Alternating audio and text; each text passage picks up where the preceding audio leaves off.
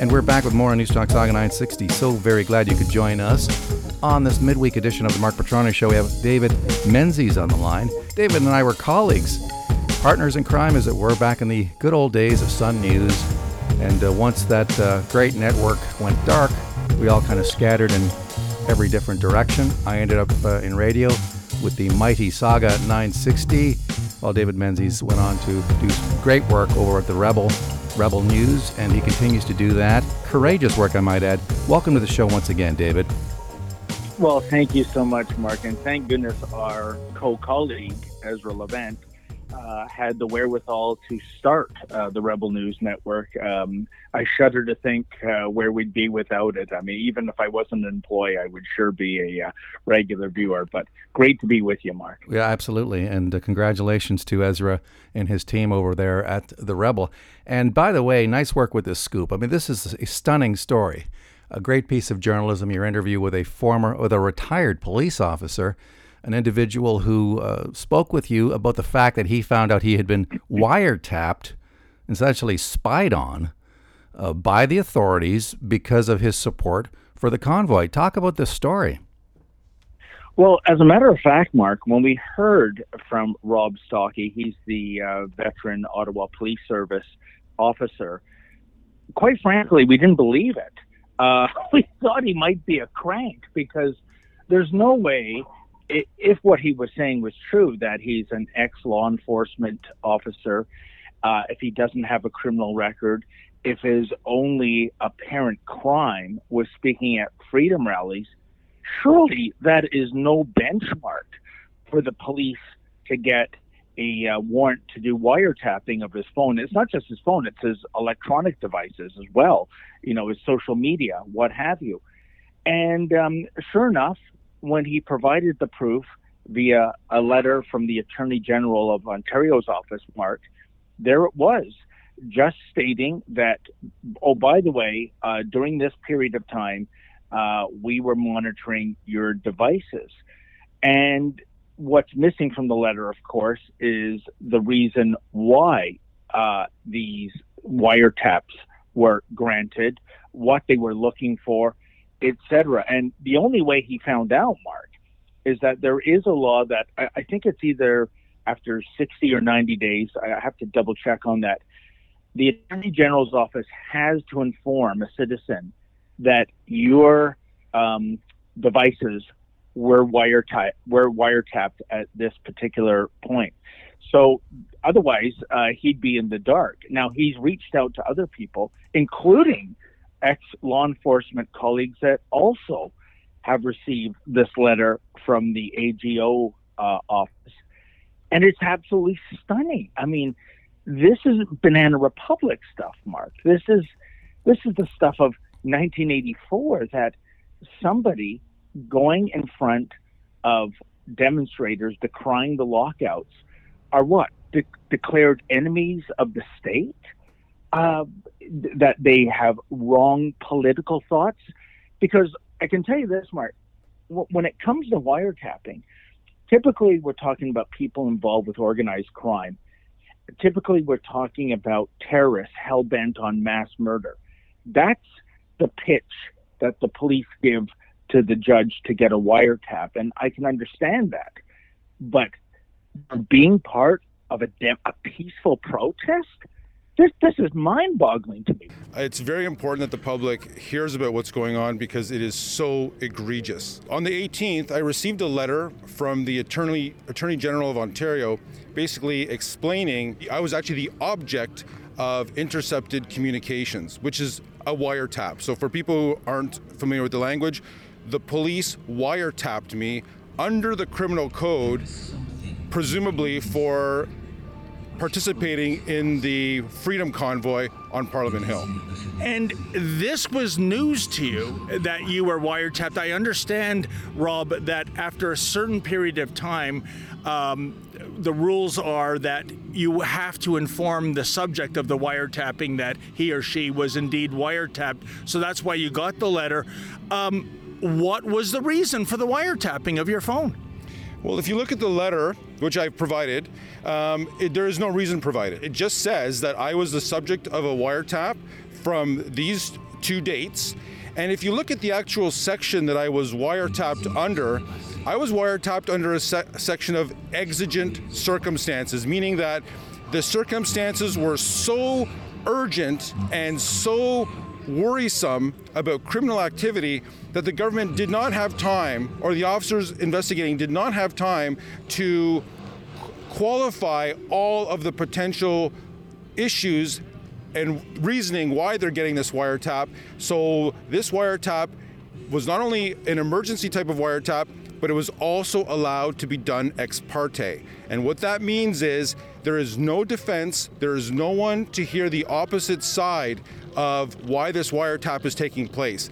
It is valid for a maximum of 36 hours. That's the maximum window because it's such an exigent circumstance type of wiretap. If the offense or the reasonable grounds you actually have to have under the criminal code continues, you can apply for an actual wiretap. It gives you the time. So police are not losing potential evidence that they could get.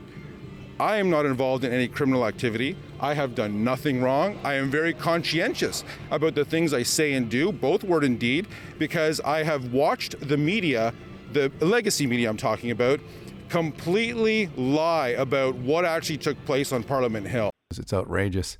And I think it speaks to the paranoia of this government. I think the convoy continues to live rent-free in Justin Trudeau's head. And now, of course, we also have Bill S7, which outlines the grounds for searches of travelers' cell phones, tablets, laptops by the Canadian Border Services Agency, and permits officers with, quote-unquote, a reasonable general concern, unquote, of criminality to demand that travelers hand over their passwords under threat of having mobile devices seized by that agency. So we're seeing a trend here. We're moving in the direction of a surveillance state. And this is another example of it where you have a police officer. You know, it wasn't just a regular guy. I mean, somebody maybe with a shady history. This was a law enforcement officer who found himself targeted by wiretapping. And under what authority do these people do that? As you point out, and rightfully so, David, I mean, this is the stuff that you reserve for, mafiosi, during, investigations of organized crime. Not former officers attending protests. This, to me, is a major red flag. Well, Mark, here's the thing, and you've hit the nail on the head. What was the pitch, the so-called elevator pitch by law enforcement to a judge or judges in terms of trying to get this wiretap? What did they say? That a judge said, you know what, you're right, this is a matter of national security. You're right, this might be an enemy of the state. Public safety has to come first and foremost.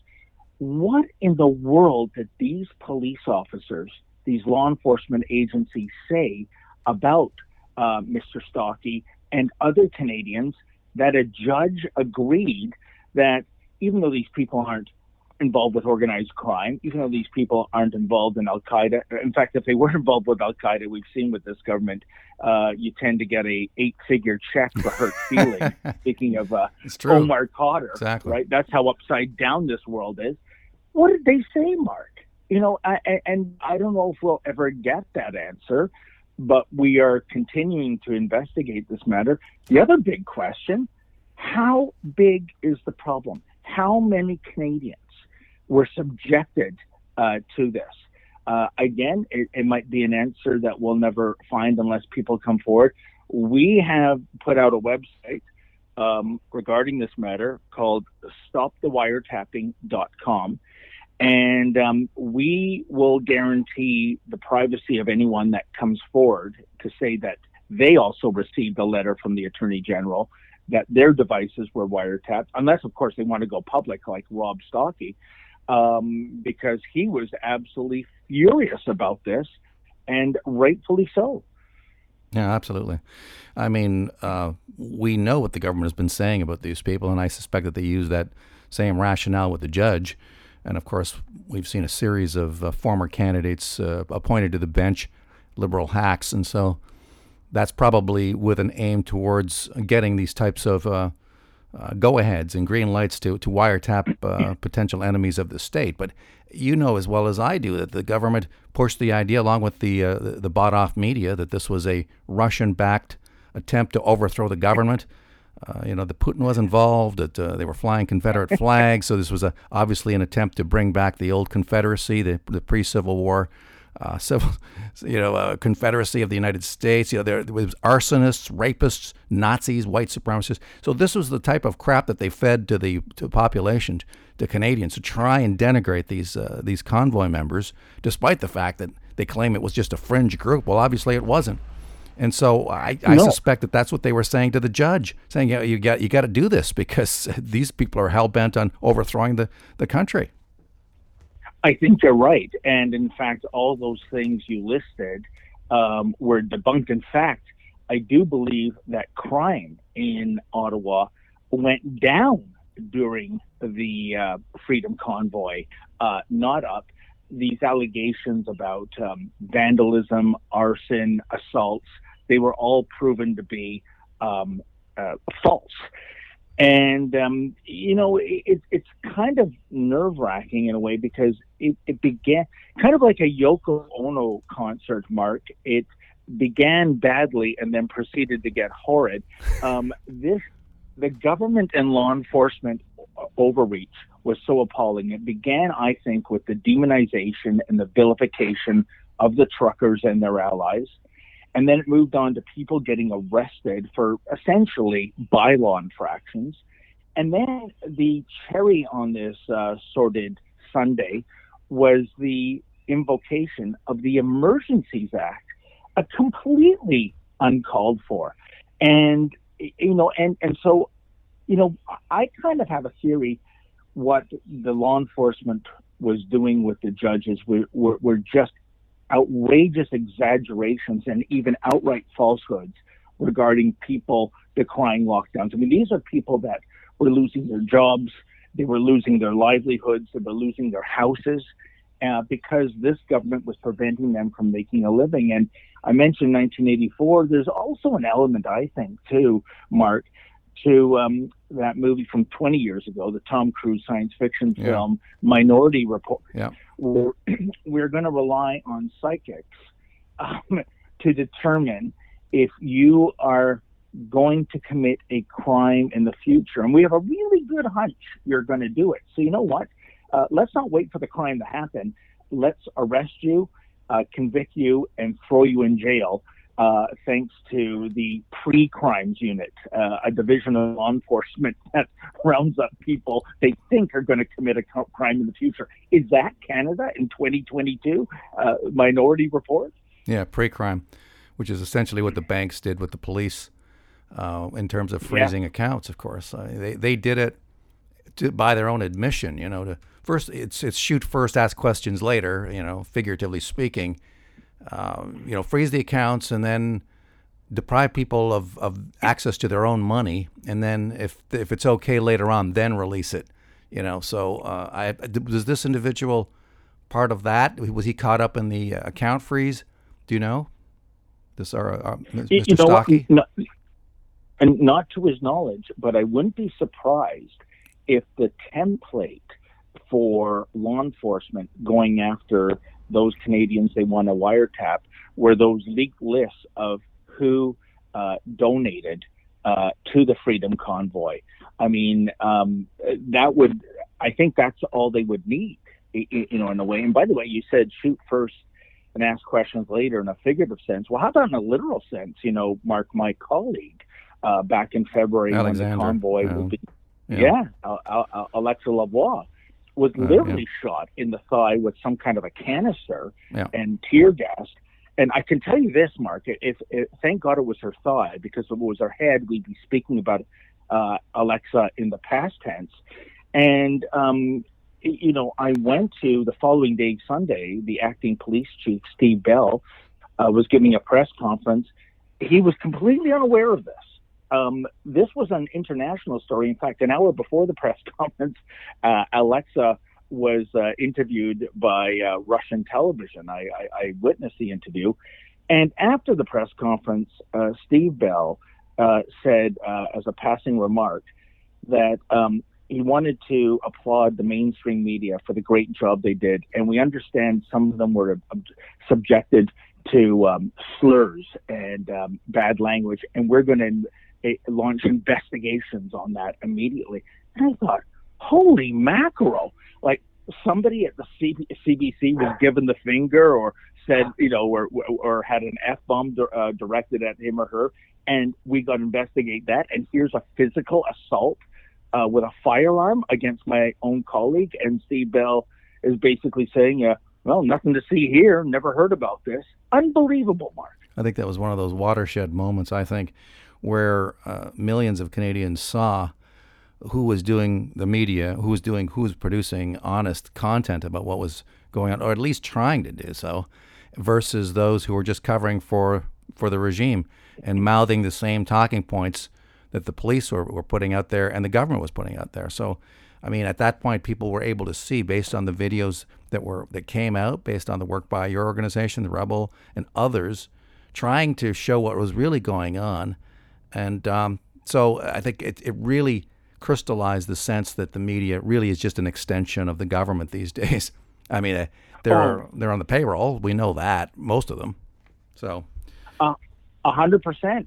And Mark, I can tell you now that this story is out there, I would imagine this is a big deal. It is a big Forget deal. about Absolutely. And let's see if the media snowball occurs over this. The wiretapping of honest, law-abiding citizens for apparently no good reason than they were demonstrating against the government on Parliament Hill. Now, thankfully, you've reached out, and I appreciate that. But I just wonder, in terms of the mainstream media, are they just going to turn a blind eye to this? Because this is huge. I can't recall people being wiretapped. I'm not saying it never happened, for just having wrong thought as opposed to being part of a organized crime group or a terrorism cell. It is absolutely outrageous that this has happened, and we don't even know the extent of it. No, absolutely. I mean, it's almost like they told this guy, look, we wiretapped. I guess they had to tell him, but in a way, I think it was a warning saying, hey, watch yourself. If you want to associate with that bunch, where you're going to come under surveillance and you're going to be wiretapped. We're going to keep an eye on you, and you're going to be considered possibly an agent provocateur type of guy. And so everybody should be absolutely concerned. But congratulations. I know you've got to get back to doing the fine work you do over at the Rebel. And so thank you once again for coming on the show and speaking with our listeners today. Mark, it was my pleasure. And to your last point, I think you're right on the money. I think, in a way, the law enforcement agencies that got these wiretapping orders don't mind the fact that the AG's office has to inform these people that they've been wiretapped, because it speaks to a strategy of intimidation, that if law-abiding Canadians know, holy smokes, you mean if I go to Parliament Hill, if I go to Queen's Park, I might get discovered by law enforcement and then have my private communications monitored just for, displaying a sign that's anti-lockdown. Well, gee, I'm staying at home. Sorry, start the revolution without me. So you're right. This is an intimidation tactic to all Canadians. I think that if you go against the government, guess what? We're going to listen into what you have to say. We're going to monitor your social media. It is, again, chilling, outrageous, and egregious, Mark. Yeah, absolutely. And we have a rule here on the Mark Petroni Show: whatever the government hates, double down, keep doing it. So to me, this speaks to the importance of continuing to protest and do what is perfectly in your right to do. David, thanks for coming on the show. We'll hopefully get a chance to do it again. Great, Mark. Anytime. Thank you so much, my friend.